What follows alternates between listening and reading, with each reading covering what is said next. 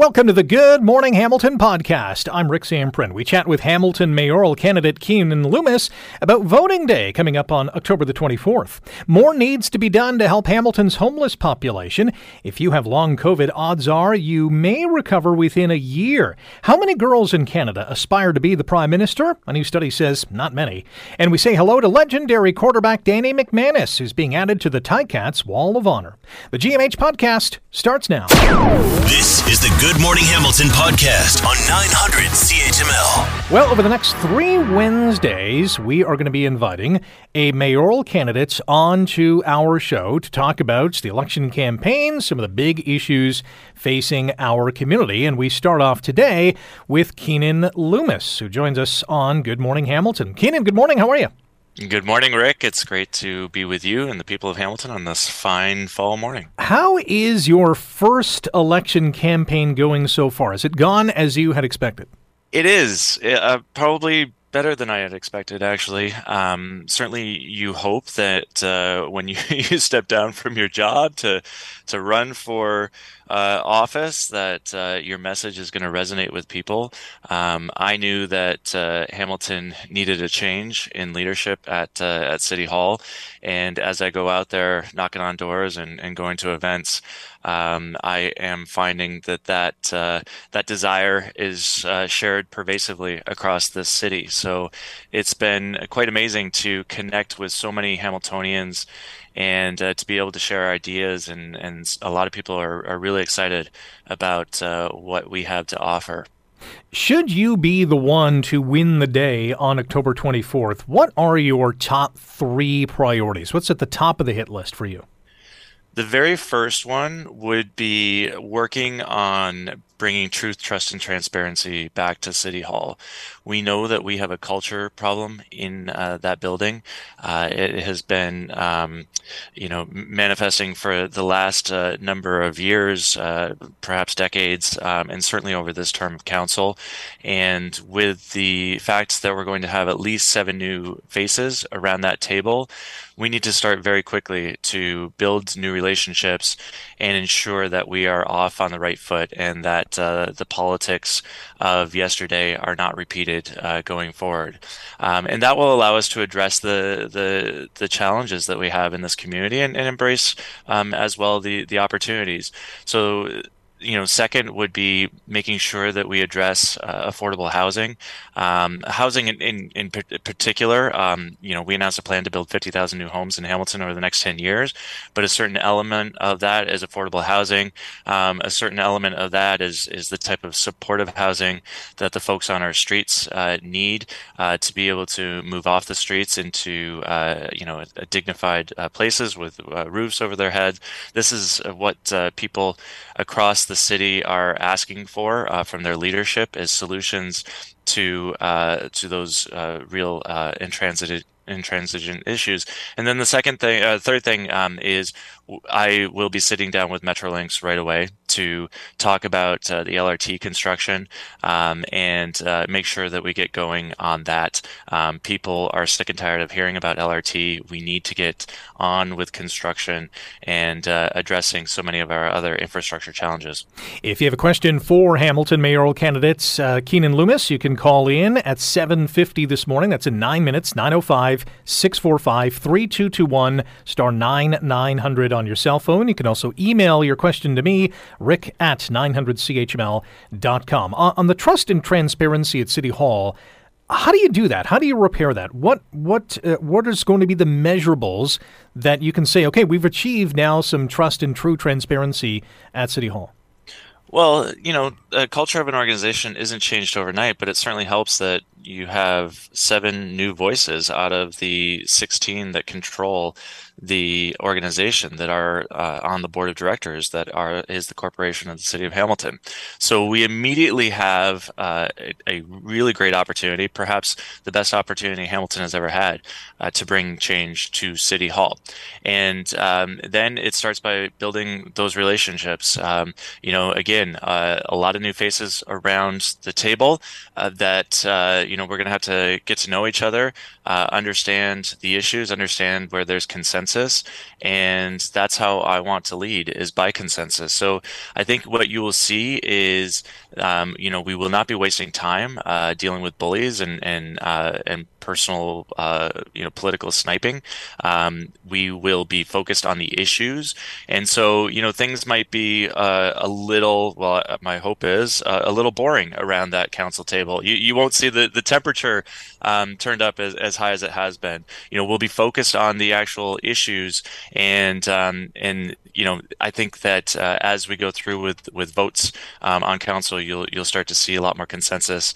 And even if we don't all agree, at least we're able to respect each other as we move through the agenda of the city. But I think then that will trickle down through the rest of the organization.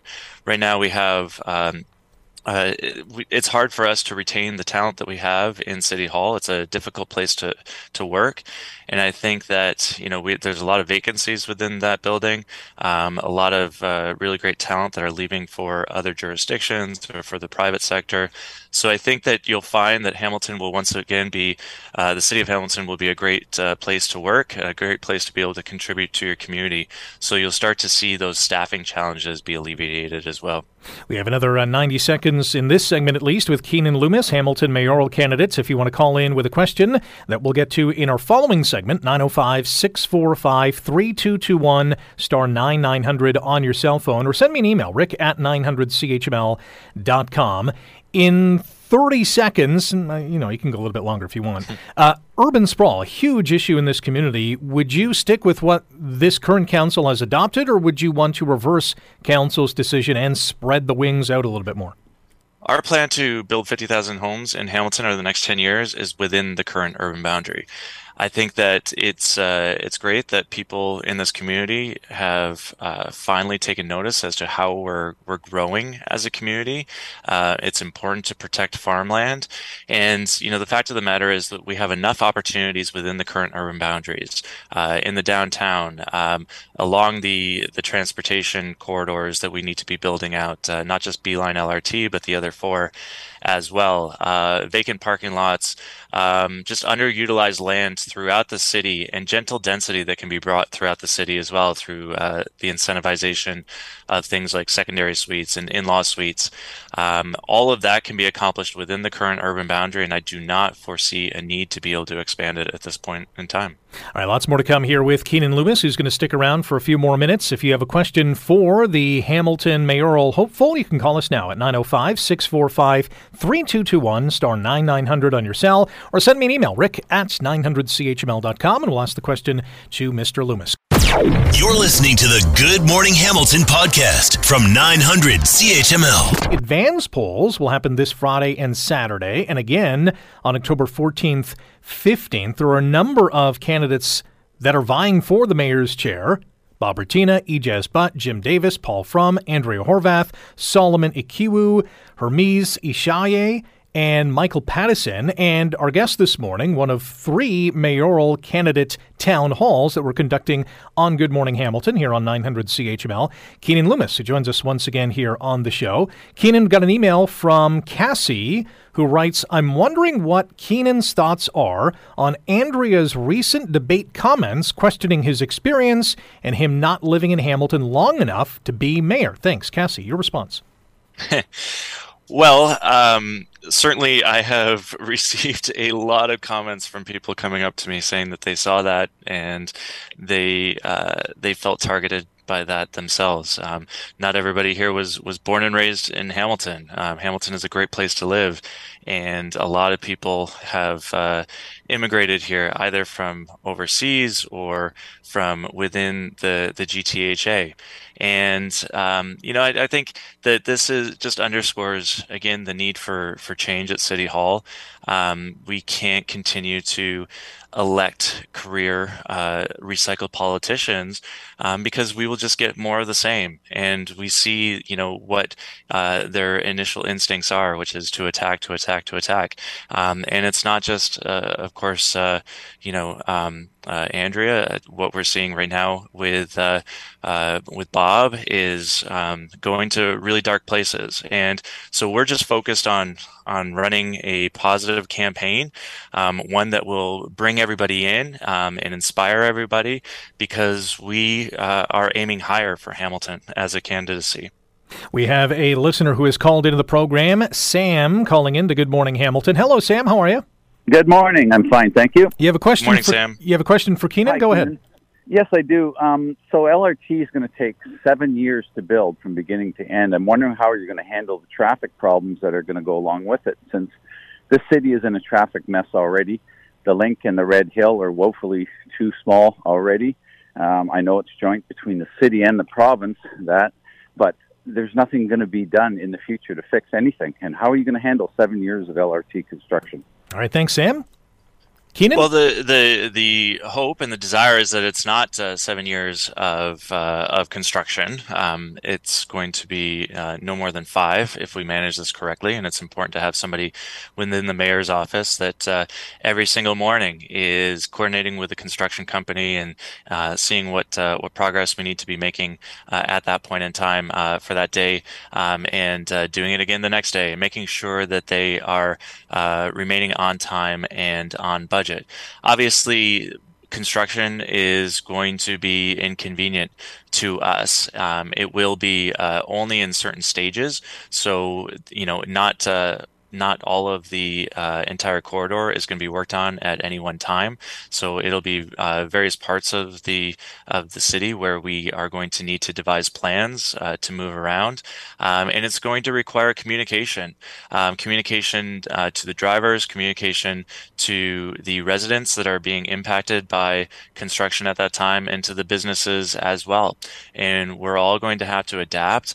But one of the things I have said is that the inconveniences of construction are real, but they're not the reason not to do this. They're not the reason to not, allow this $3.4 billion infrastructure project to go forward.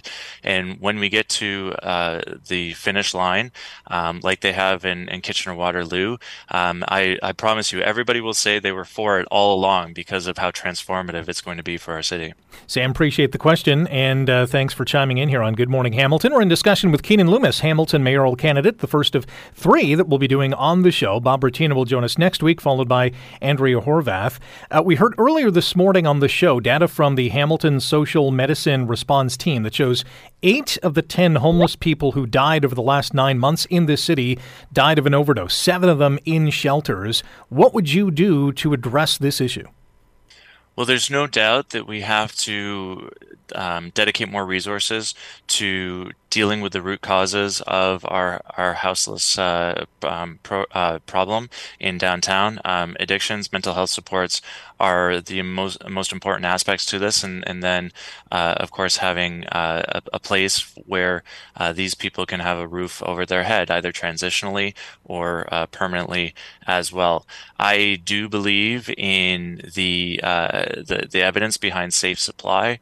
I do believe in the evidence behind having safe injection sites as well. It does save lives. One of the biggest issues is that right now, when people are getting their drugs, they're getting them off the street, and there's just no way of knowing what is in that substance. And so there are ways in which we can definitely reduce the harm to people on our streets. There's a lot of incredible people in the city that are working on that.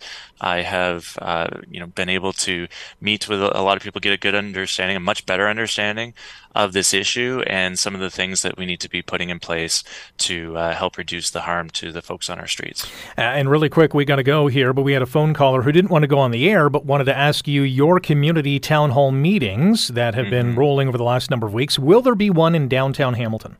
Yes, there will be one in downtown Hamilton. It's going to be at Afrolicious. If you go to our voteloomis.ca website, you can see our town hall tour. One of the things we have found is as we travel across the city, that people do not feel heard by or connected to their city hall. So I have promised to do a town hall in every single ward across the city in my first year in conjunction with that ward's councillor, and to show our dedication, our commitment commitment to that promise. We have done a town hall tour across Hamilton in the lead up to the election. Last week we were in Ancaster. We've been in Binbrook. We've been in Stony Creek. This week on Thursday night at 6 o'clock, we're going to be in Dundas at Cafe Domestique. And then we have a couple stops along the way, Waterdown, the mountain, and downtown. And I don't quite have the schedule right in front of me at this moment, but you can go to voteloomis.ca and see, go to events and see where we're going to be next. But Cafe Domestique at 6 o'clock on Thursday night is our next town hall. Looking forward to being in Dundas. All right, Keenan, thanks for the discussion this morning. Good luck the rest of the way, and we'll talk to you down the road. All right. Thanks, Rick. Keenan Loomis, Hamilton mayoral candidate, one of three that we'll be talking to over the next few weeks. Of course, Election Day is October 24th. CHML will be broadcasting live on election night at Hamilton City Hall with all the up-to-date results. You're listening to the Good Morning Hamilton podcast from 900 CHML. A research team has been tracking the mortality data for Hamilton's homeless population, and the numbers don't look good. Second set of data from the Hamilton Social Medicine Response Team shows that the average age at the time of death for a homeless person in the city is 43. Life expectancy in this city is 81. Dr. Claire Bodkin is a researcher at McMaster University and part of this data unload and joins us now on Good Morning Hamilton. Dr. Bodkin, good morning. Good morning, Rick. Thanks so much for having me. How are you?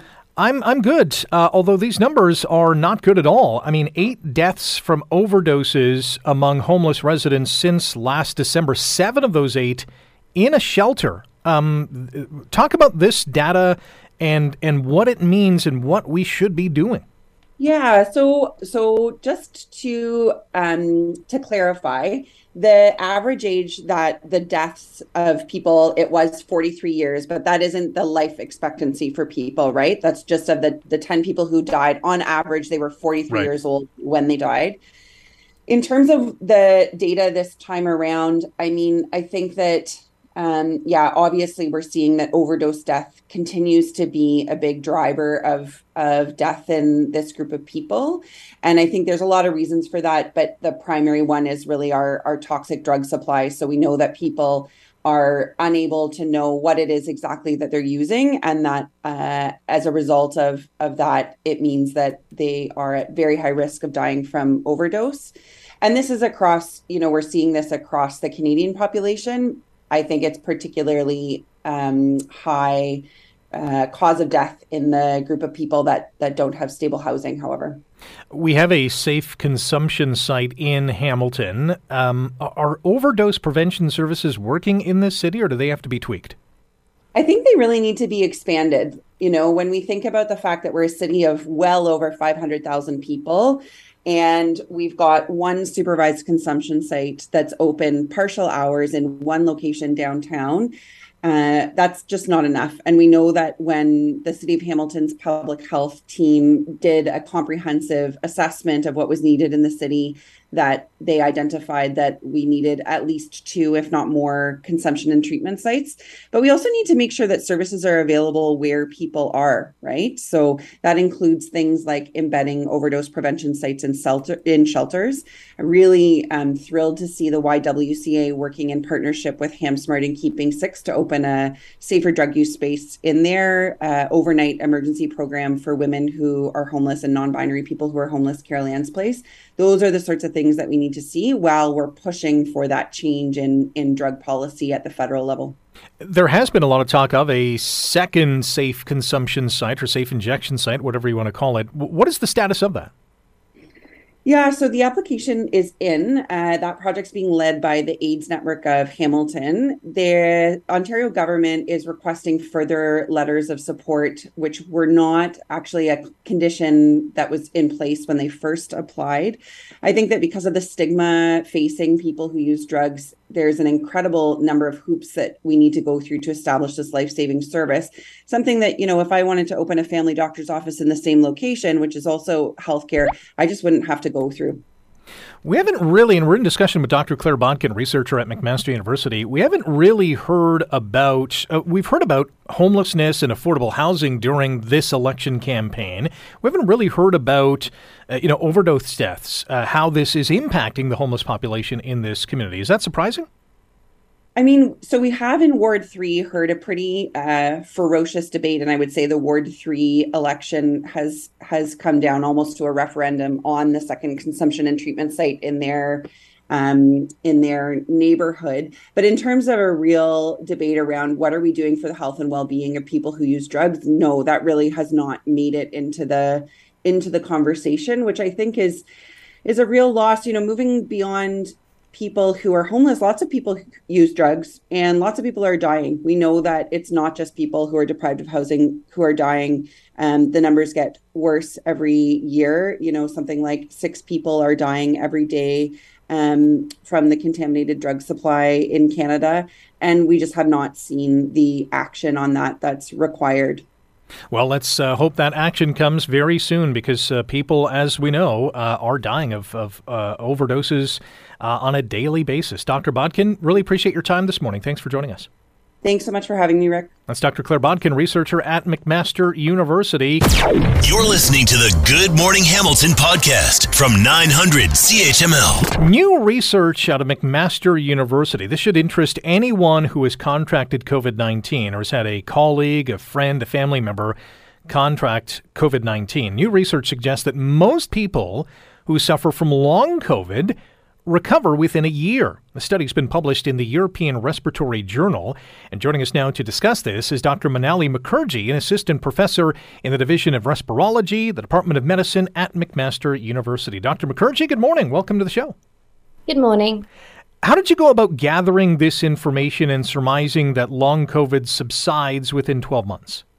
Well, let me just correct that phrase and take the liberty of doing that. Long COVID does not subside within 12 months.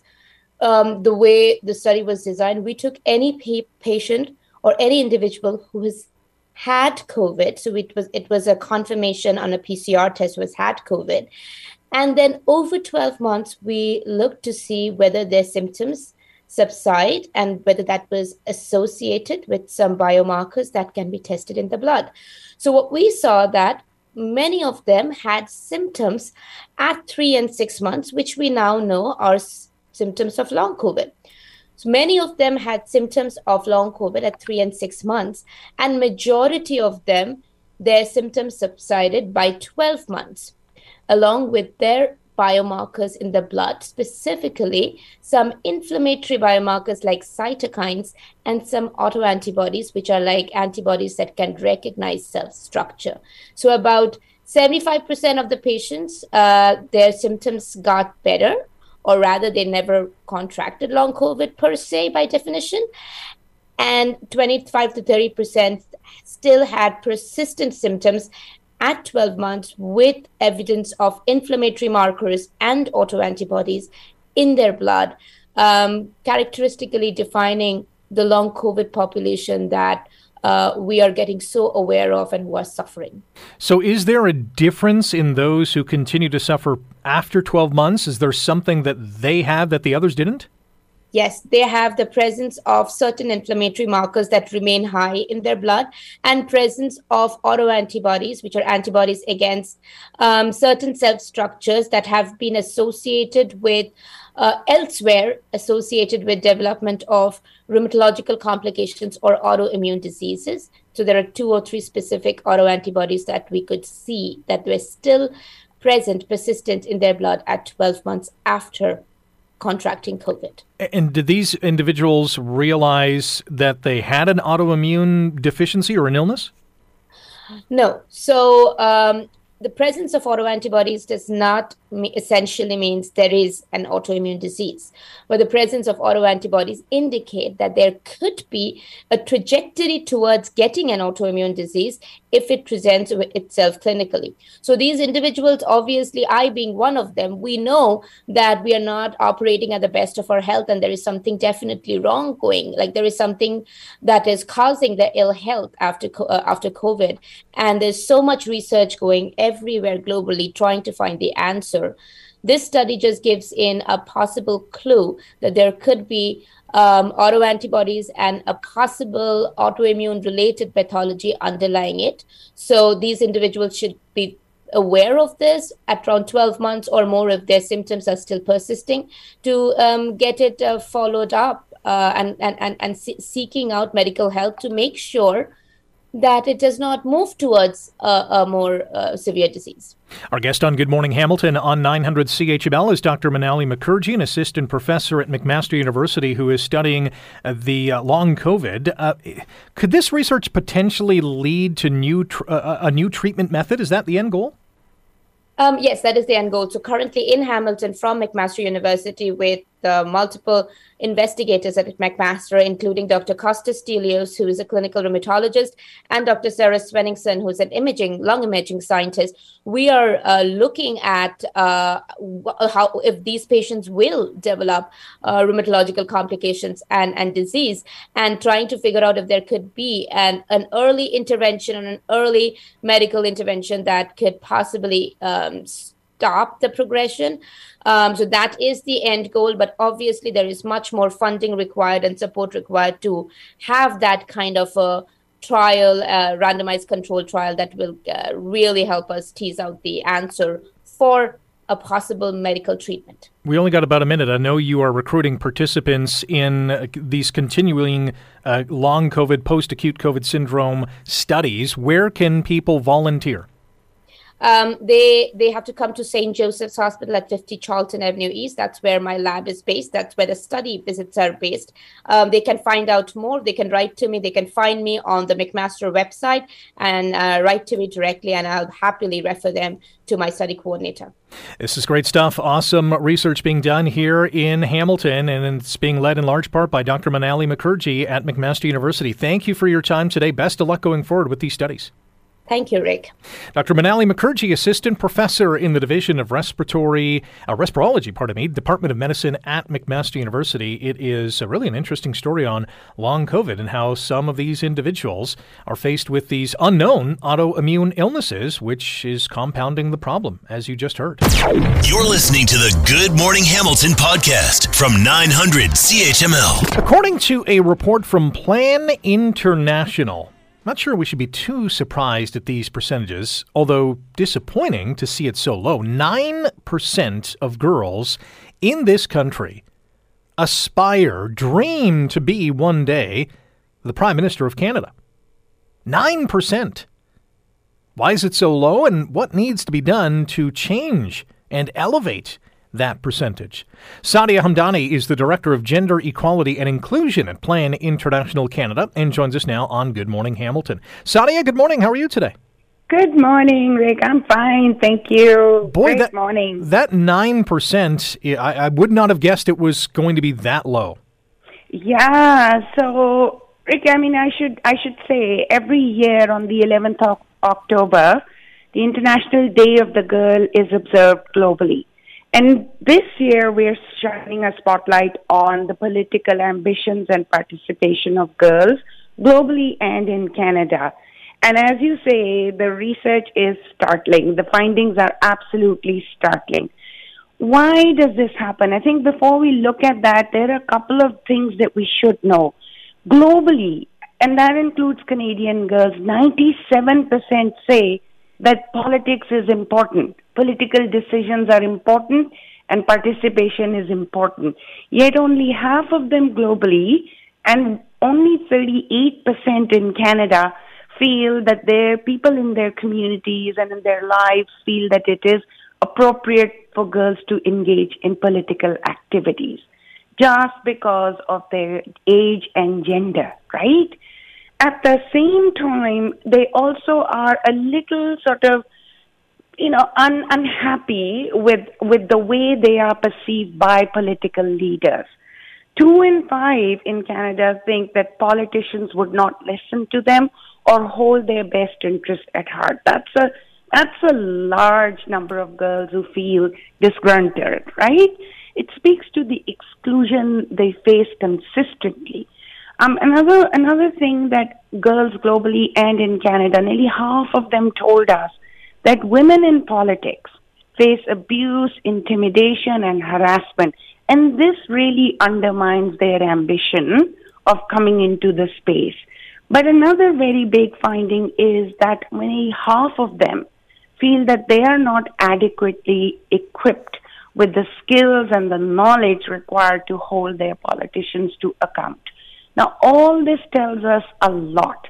We can just go on and on about the findings, but you spoke to a very important thing over here. How can this be changed? What are the factors that give us this kind of data, right?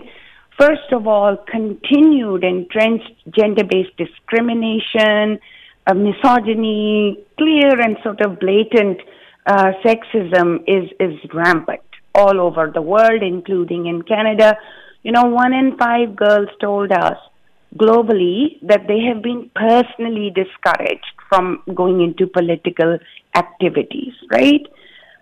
All this, apart from the gender-based sort of discrimination that is always there underlying everything, they just don't think it's safe, right? And a lot needs to be done about that feeling of being engaged meaningfully and being safe.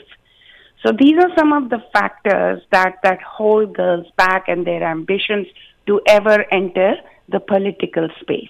When it comes to those individuals who are acting as mentors, as examples, women in politics who have achieved some great success, I think of Chrystia Freeland, a former health minister here in Ontario, Christine Elliott. There are examples of women achieving greatness, if you will, for lack of a better term, in the political sphere. Is that not encouraging young women to say, hey, I can do that too? Absolutely. And any woman in politics anywhere in the world is a role model. However, a couple of things need to happen. Everywhere at all levels of governance, right? Be it local, national, international, provincial, what have you, and across political parties, proactively space needs to be created to engage girls in a meaningful way and not a tokenistic way. That is critical. In addition to the role models we speak to, another thing is creating access and opportunities for civic engagement, education, and pathways which are inclusive. But above all of this, girls tell us there needs to be zero tolerance for any kind of intimidation, abuse, or harassment that goes on globally against women in politics, whether, it could be on how they look or what they say. It's a very, very steep climb. So, these are some of the things that need to happen along with the role models who are critical to really, really, getting girls excited and bringing them on board. We have a couple more minutes with Sadia Hamdani, the Director of Gender Equality and Inclusion at Plan International Canada, which has released a report that shows only 9% of girls in this country aspire to be the Prime Minister. It takes a village to get someone to be at that level, and the starting point for many politicians, if you will, is municipal politics, city councils, maybe a school board trustee, and we're seeing many women in that capacity. Is the starting point the right spot for women in politics? Every level, and without exception. They need to be starting at a very, very young age so that they feel the confidence, the skills, the knowledge that is required to engage meaningfully, right? On the one hand, and on the other hand, the space that needs to be created. But Rick, we all have a role to play in this. That's at the institutionalized level, right? What can you and I do as adults in the lives of girls, right? Many things. So we invite all Canadians across the country to join us in promoting girls' civic participation and political engagement. So we would love for everybody to visit plancanada.ca Day of the Girl. Do read the report and its recommendations. It's an eye-opener, right? Also engage in the online conversation that we're holding It can be on Twitter, Instagram, Facebook, and LinkedIn at Plan Canada. And also, there's a fun activity which I love, and I'm definitely going to do that. Give a message to your younger self, right? To inspire girls and young women to see themselves as political actors down the road. A lot of us have a role to play in really, really inspiring girls. It starts at home. Yes, absolutely. It's a great message, and you can also go to hashtag Equal Power Now, hashtag Day of the Girl, and continue this conversation. Sadia, really appreciate our conversation this morning. Thanks for joining us. Thank you. Sadia Hamdani is the Director of Gender Equality and Inclusion at Plan International Canada. You're listening to the Good Morning Hamilton podcast from 900 CHML. Coming up tomorrow night, big event at Carmen's Banquet Center, and on Friday night at Tim Hortons Field as the Tiger Cats host the Saskatchewan Roughriders. Hall of Fame quarterback Danny McManus will be added to the Ticats Wall of Honor. It's going to be an exceptional couple of evenings. And who better to join us to talk about it is the man himself, D-Mac. Welcome back to the show. Good morning. How are you? Good morning, Rick. Doing good, buddy. Thank you very much for having me. Danny is not only a former Ticats legendary quarterback, Canadian Football Hall of Fame member, currently the assistant GM of the Winnipeg Blue Bombers, who are having another fantastic season here in 2022. We had Darren Flutie on the show yesterday, and here's what he had to say, amongst many things, about you. We felt very good about our passing game, about what we were going to do that day. And I remember getting a lot of balls thrown to me through about 2.5 quarters, 3 quarters.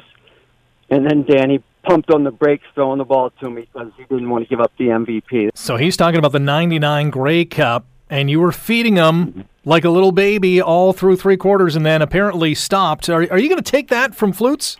But he is accurate. I did.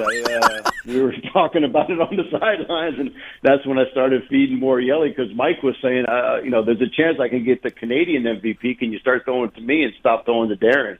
So, yeah, it's funny. I mean, that's the type of stuff that we did as players, and being a part of the Ticat organization is just out there having fun. I mean, enjoying it no matter what the situation is in the game. We just went out there and played for each other and had fun about it. I mean, even when we get together this weekend, there'll be very few stories about what happened on the field. It's going to be all the stories, what happened in the locker room, at training camp, on the road. Those are the things that you remember, and it's great to be able to call all my former teammates, be able to call them great friends as well.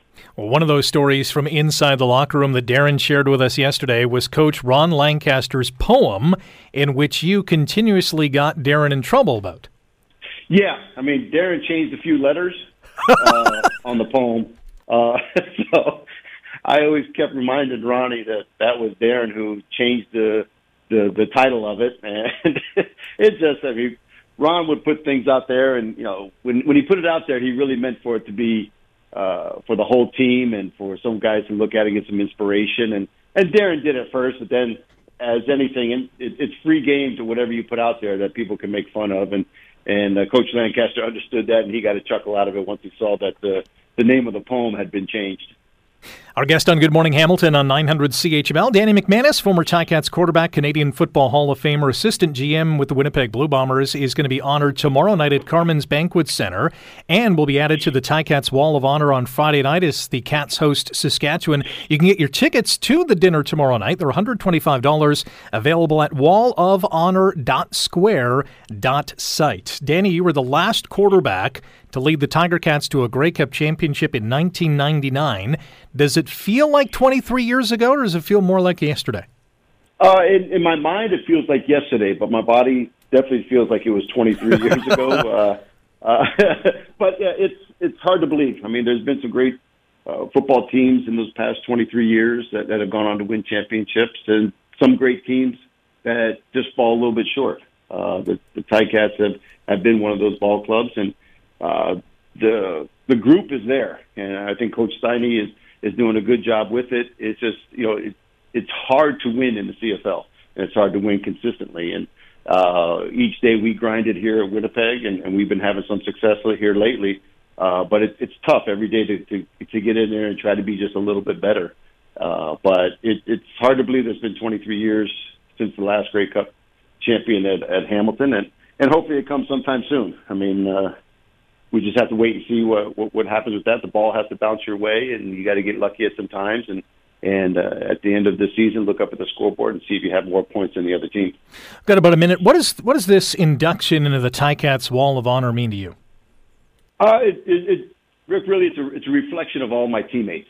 I've never been a person to stand out in front and take the glory and stuff like that. I've always been a team person, and it's a reflection of all the guys that I've had the opportunity to play football with, that have supported me on and off the field, that have given their blood, sweat, and tears to make the Ticats successful. And each of those guys are very important to me, and I thank each and every one of them. And so with my name going up on the wall, it's not just my name. It's all the guys that I played with, all the teammates that have ever laced up the cleats with me, and to go out there and wear the black and gold. I think that is what is most important to me, and that's what I like to reflect on it as, is that being around just a great group of individuals on and off the field, support staff from Doc Levy to Puskas to the guys in the front office, all the way through from ticketing, marketing, all those, everybody, just the support that they would give me during my time being a Hamilton Tiger Cat, and to support me on and off the field.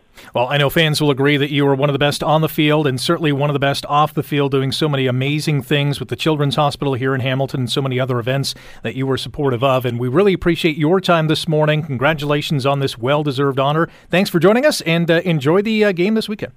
I appreciate it, Rick. Thank you, buddy. That's Danny McManus, former Ticats QB, Canadian Football Hall of Famer, now an assistant GM with the Winnipeg Blue Bombers. Thanks for listening to the Good Morning Hamilton podcast. You can listen to the show live weekday mornings from 5:30 to 9 on 900 CHML and online at 900CHML.com. The Good Morning Hamilton podcast is available on Apple Podcast, Google Podcast, and wherever you get your favorite podcast. I'm Rick Zamprin. Thanks again for listening, and don't forget to subscribe to the podcast. It's free, so you never miss an episode, and make sure you rate and review.